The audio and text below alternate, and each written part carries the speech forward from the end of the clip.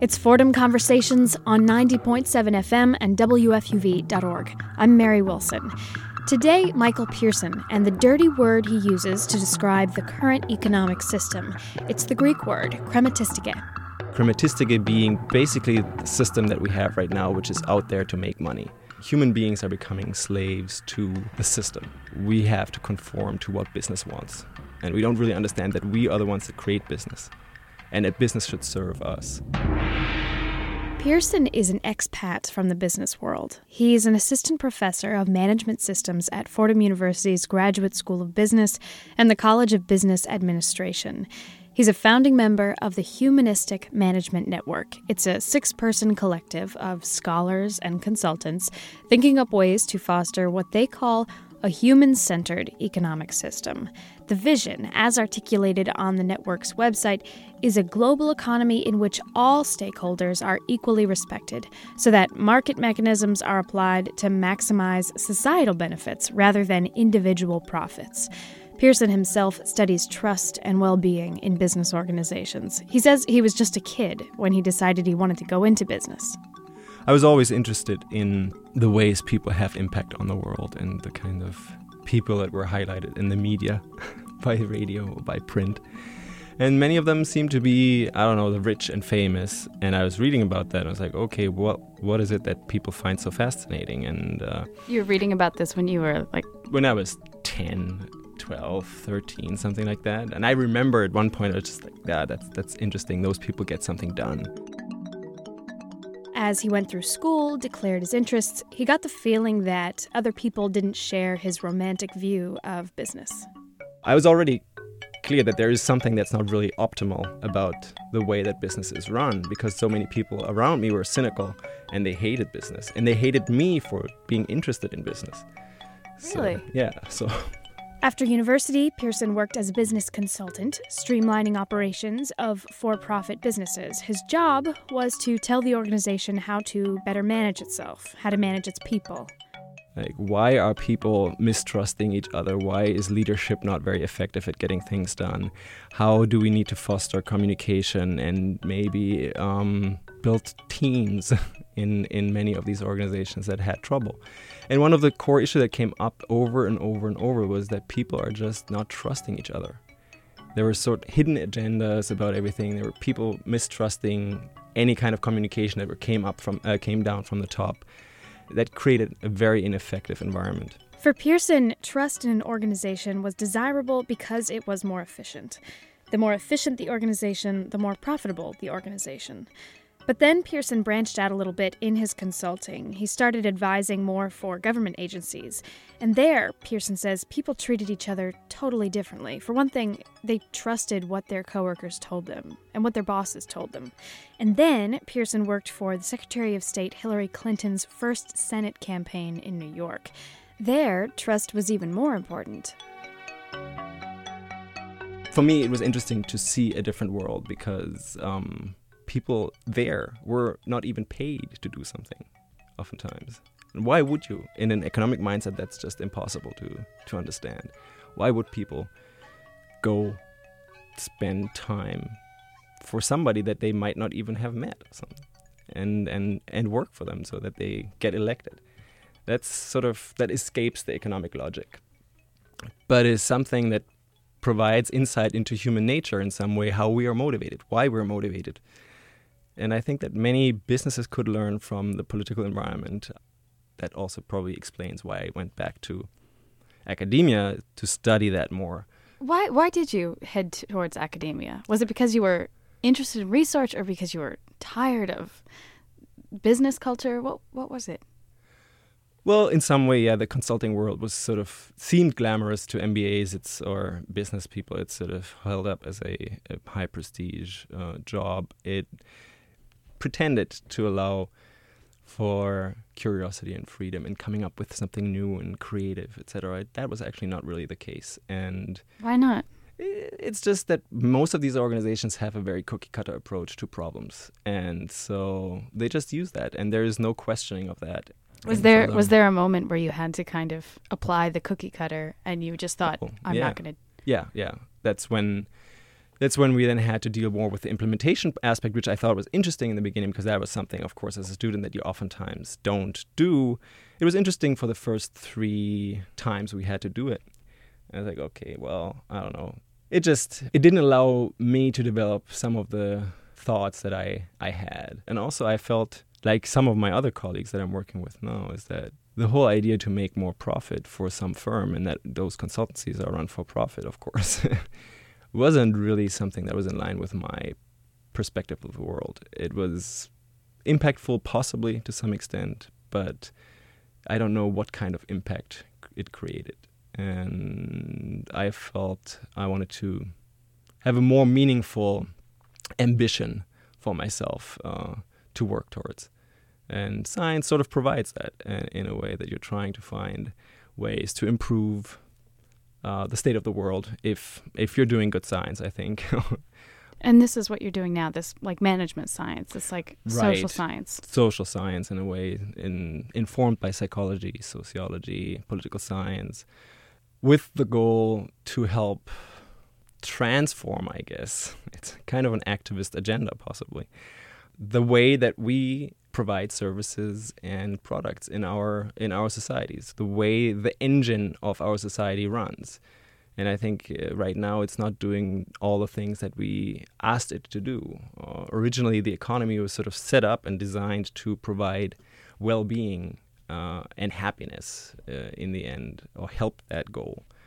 And if we're looking at the evidence right now, we're not doing too well in that sense. And definitely we're not doing that all too well in a sustainable way, like what we're experiencing or benefiting from, maybe the next generation can't. That's what I'm focused on and hope to provide some answers or some solutions and work with colleagues towards that. You're the co-founder of the Humanistic Management Network. Right. A group of 5 academics and 1 consultant. Yeah. Consultants, we all probably had some consulting background and then turned academic. Are you all kind of kindred spirits in that way? Yeah, I guess so. We're in business and left. Right. Mm-hmm. And still fascinated by the power of business and trying to rethink ways that we can use that power and harness that power. It's a positive force. It can be a positive force. So together with, I guess, an expanded group of maybe 200 people right now are working on different projects academically and practically. So we have some practitioners in there and we have policymakers we want to expand more into that area to actually think about ways that we can structure policy towards a more what we call life-conducive economic system. And that's the mission of the Humanistic Management Network? Right. To help enable a life-conducive economic system, right? Does that mean that, I mean, you use a line from Pythagoras. You use this line from the pre-Socratic Greek philosopher, right. Man is the measure of all things. That's basically, I think, the humanistic mantra, even though my philosopher friends say that might not be the best to use, but we're sort of going for what we're thinking life-conducive, or to create an oikonomistic system the way Aristotle originally intended it to be, which is... Oikonomia is the Greek word. Oikonomia is the right. And basically he already distinguished between oikonomia and krematistike. Krematistike being basically the system that we have right now, which is out there to make money. Sheer money making. Sheer money making. And you already said that's what happens sometimes, but it's not the thing that really renders and creates happiness. And his idea of a good life and a good system of conducting business or conducting the household then would be oikonomia, which was to serve eudaimonia, which is happiness, right? It should create happiness. And if we look at the data right now, I mean, it's very interesting. And many economists have looked at that now, and it's increasingly interesting to see how the economists are already seeing how fallible their thought or how problematic their thinking is and has been. They see there is no real correlation between GDP growth and growth in well-being. So what originally was intended to promote well-being is actually not doing that. It's sort of, we're not even, we're creating problems for our environment, we're creating problems for our society, but we always sort of seem to justify, but that's because we need to be happy, or we want to be rich or something, or that's the American life. But somehow that doesn't hold up empirically. Most people are not happier than before. And actually, it seems that some people are less happy if you look at the rate of depression and all these things. Many people are very cynical. So the question is, what's wrong here? And what is the role of the economic system in that? The point or the starting point of the Humanistic Management Network is really to help understand how we can create a true economistic system that helps happiness, that creates life-conducive circumstances that enable human flourishing, I guess, where we see right now that most of this is not necessarily done that way. It resembles the crematistic approach in which profit dominates, and human beings are becoming slaves to the system. We have to conform to what business wants. And we don't really understand that we are the ones that create business, and that business should serve us. And so if you look at the graduates here or anywhere, it's like, yeah, you have to learn these skills to be employable, and you have to do this, and this is what the market wants. And that's probably true, but we rarely ask the question, what is it that the market can offer to you in your personal development? What is it that who is the person that you want to become? And really try to switch the priorities and see that maybe human flourishing is something more important than being employable.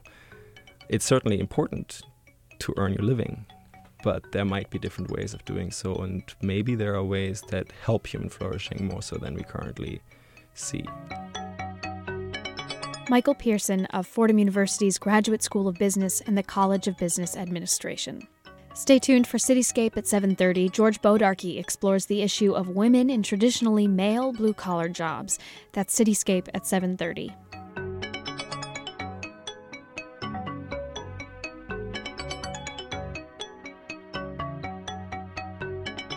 I'm Mary Wilson, and this is Fordham Conversations on 90.7 FM and WFUV.org. My guest is Michael Pearson, who worked for several years as a business consultant, but left behind consulting to do research on management. Now he finds himself making the case that an economic system which puts profits before human well-being is a doomed system. He makes reference to studies showing that well-being is not tied to income alone, and asks if this is true, why would we want an economic system that puts profits first? That idea that GDP cannot be plotted directly next to human flourishing. Right. That idea sounds like it could be the new insight here. Uh-huh. But there are insights in these papers that you write that are written for, I assume, other business academics, other right. people in social science. And the ideas there seem much more basic. They seem much less new. It's things like, that saying, like, everything I needed to know I learned in kindergarten. They seem like basic, like golden rule type stuff. Sure, absolutely, yeah. I couldn't tell if it's because it's been translated into, business terms, which is what you'll find in any academic paper. The historians, paper right, is have in history. Yeah, everybody has their own jargon. But I was struck by, I'll give you an example. So there's one paper.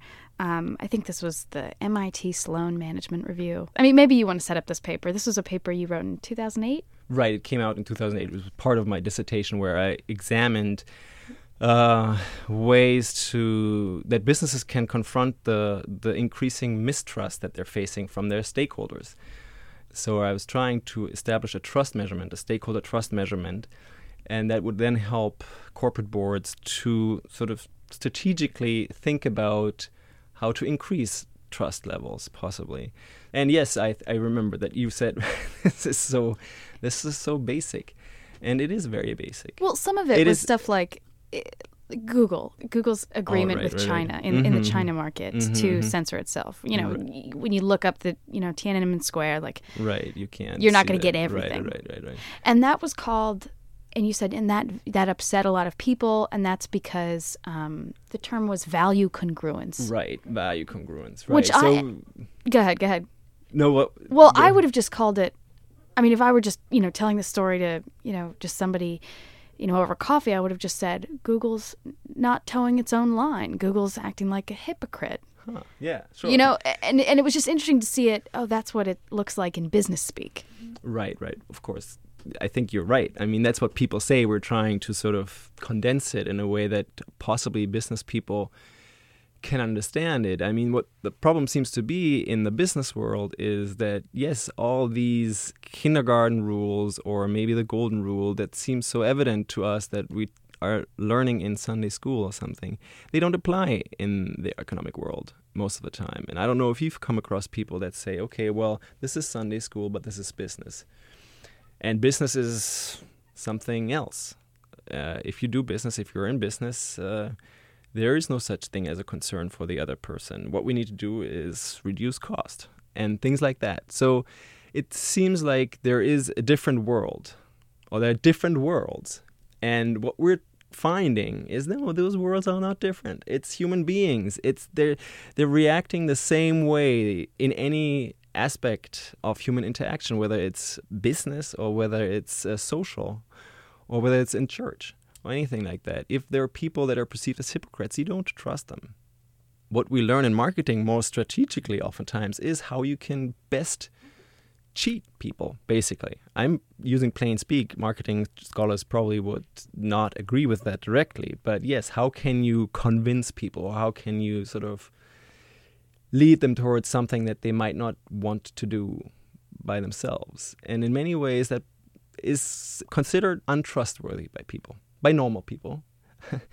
And so no wonder that businesses face so much mistrust, because many of their practices are not corresponding with the values that normal people have. What seems to be the case is that when you go into business education, I'm being a bit heretical here, but yeah, you learn to not be concerned with those traditional values, with the Sunday school values. Yes, and there are classes that specifically teach you about the nature of human beings and how they are. Like the Homo economicus is somebody that is very different from the people that you meet around in the world. So it's like Yeti, I don't know, the snowman that everybody talks about, but nobody ever has seen, right? But we're still building our theoretical, economic theory on this assumption of the snowman, of Homo economicus, that the person is totally rational, that the person is totally self-interested, that the person is only maximizing his or her own utility and has perfect information about everything. That's what business people think or are led to think, and that's how they come up with strategies and how they create business organizations, and that's very different, of course, from many other realms of social life. Now, what I've tried to do is to go through the lens of trust, which seems to be the basis of successful cooperation. That economists understand. So they understand that trust is important, but they don't understand how you create trust. They allow, and I think agency theory is sort of the best expression for that. They allow opportunism. They assume opportunism.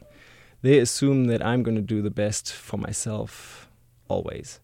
These things seem to be very, very basic, but they become less basic once you're talking about them in an economic setting or maybe in a business organization.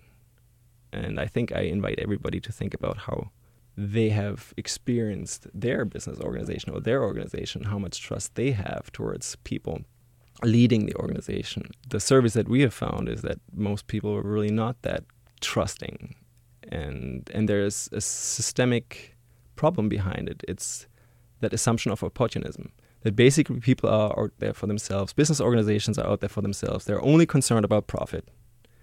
And if I assume that, of course, if I assume that somebody else is out for profit, then I'm not going to be very motivated to help that organization. I'm not willing to be engaged. I'm not willing to be creative for this organization.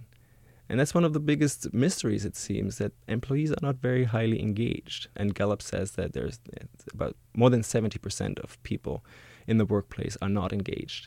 They are either just checking in and coming there for the money, or they actively sabotage the organization. In terms of dollars, this is a huge waste. It's in economic speak, this is a waste of resources. And so we need to be concerned about that. Is that the best way to bring the point home to somebody who's, a business executive, that it's a waste of resources? Is it just as likely that they'll listen to an argument for human flourishing? No. No, unfortunately not. Yeah, it's the cost. You have to make the cost argument. That's the way they've been trained. And that's the reason why they're up there. At least in many of the publicly traded organizations, financial traders and financial analysts, and I'm making broad overgeneralizations. Of course, there are exceptions, but most of the CEOs that you meet, they're there because financial analysts agree with them that they will provide short-term increases of shareholder value. That is something very difficult to create, apparently, with a more humanistic outlook. So the thinking goes. Ethics and business don't go together. You disagree? I do disagree, and there's good and ample empirical evidence that that's not the case. The most successful and most sustainable economic organizations and the most profitable organizations are the ones where leaders are concerned about these things, where the worlds are not different, where people are people, and where they're concerned about human flourishing. And their services, their products actually help create human flourishing. And you mentioned Google. Google is one of those. That's why it's so highly trusted. But that's the fact that they at one point compromised that unspoken motto of theirs in terms of do no harm, created a lot of issues for them. And it also, they said, created economic loss. They were doing this so that they wouldn't be hurt or that they would gain economically. But it turns out that going against those values hurts them.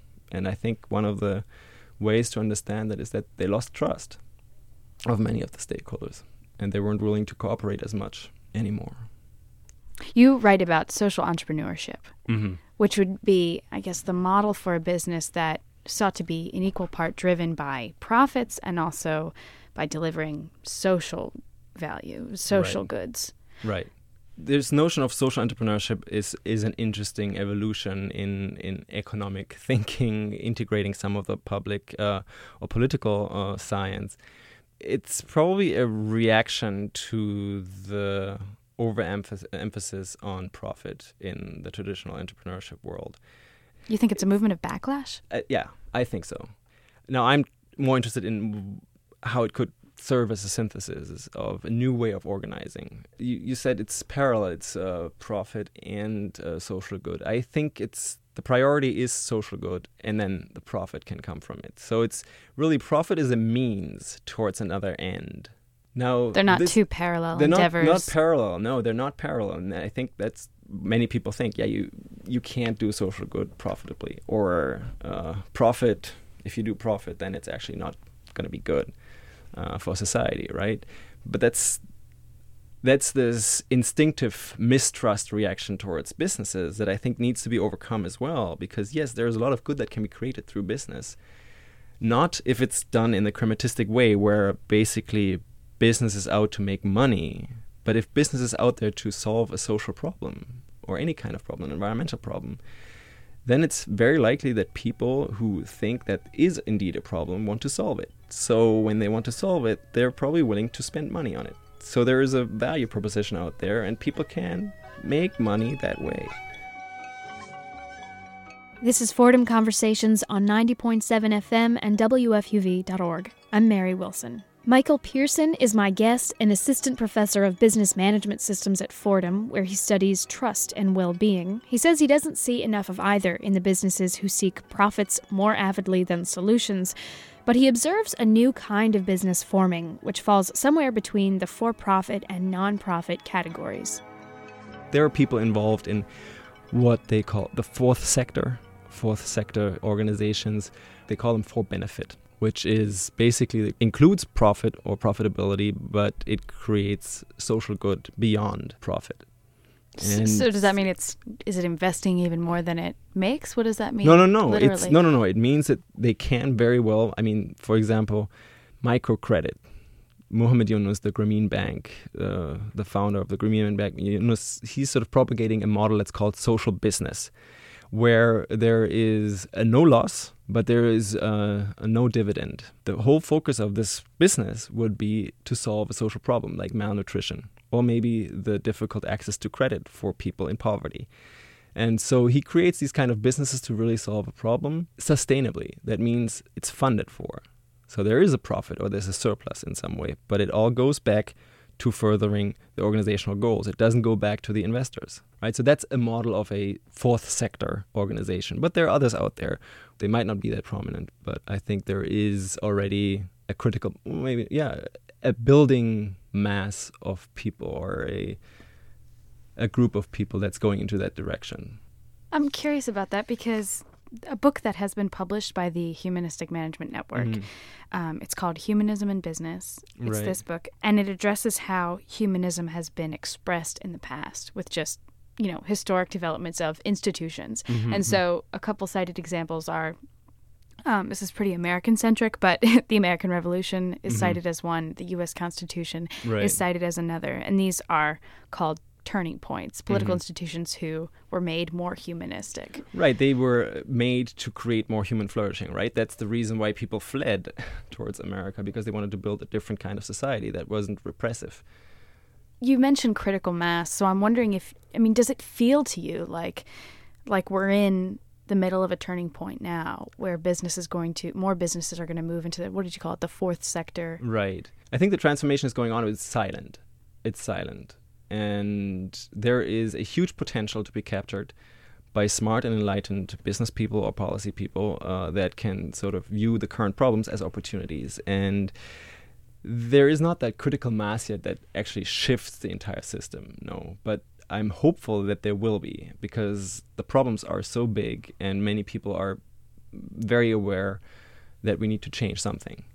I don't know yet totally how we can, but nobody does. So it's really a collective effort. It needs to be a collective effort on how it can be done. And so that's where we're trying to give some guidance and possibly help see what's possible and what's out there. You teach classes. I'm wondering, do you ever find yourself teaching one thing and thinking another? No, but I'm sometimes thinking maybe I should pretend to be thinking something else, or somehow, let me see. What do you mean by that? Well, there specifically here in the undergrad program, there are very many people that are very influenced by finance and accounting models. And those are the two disciplines that are basically influenced by economic thinking.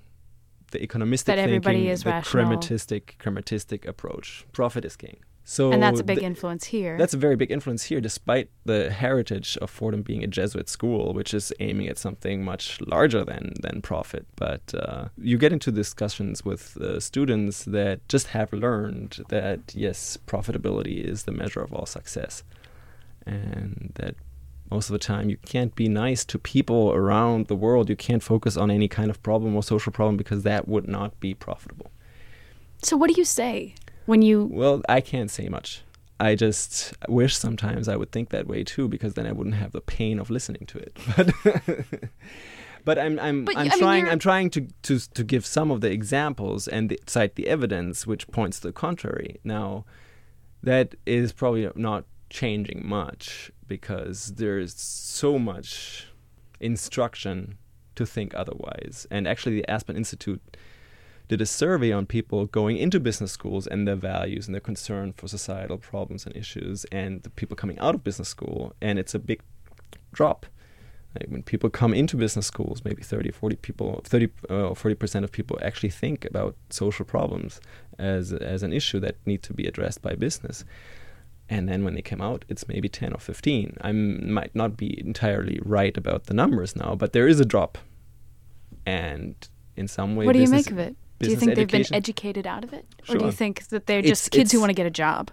Well, whatever it is. I mean, if they think that they get a job by thinking that way, then I think it's indicative of the problems that we have. And that's what you were referring to before, the difference of the business world versus the normal social world. It's like business training in many ways is training you to think differently and become less concerned with others.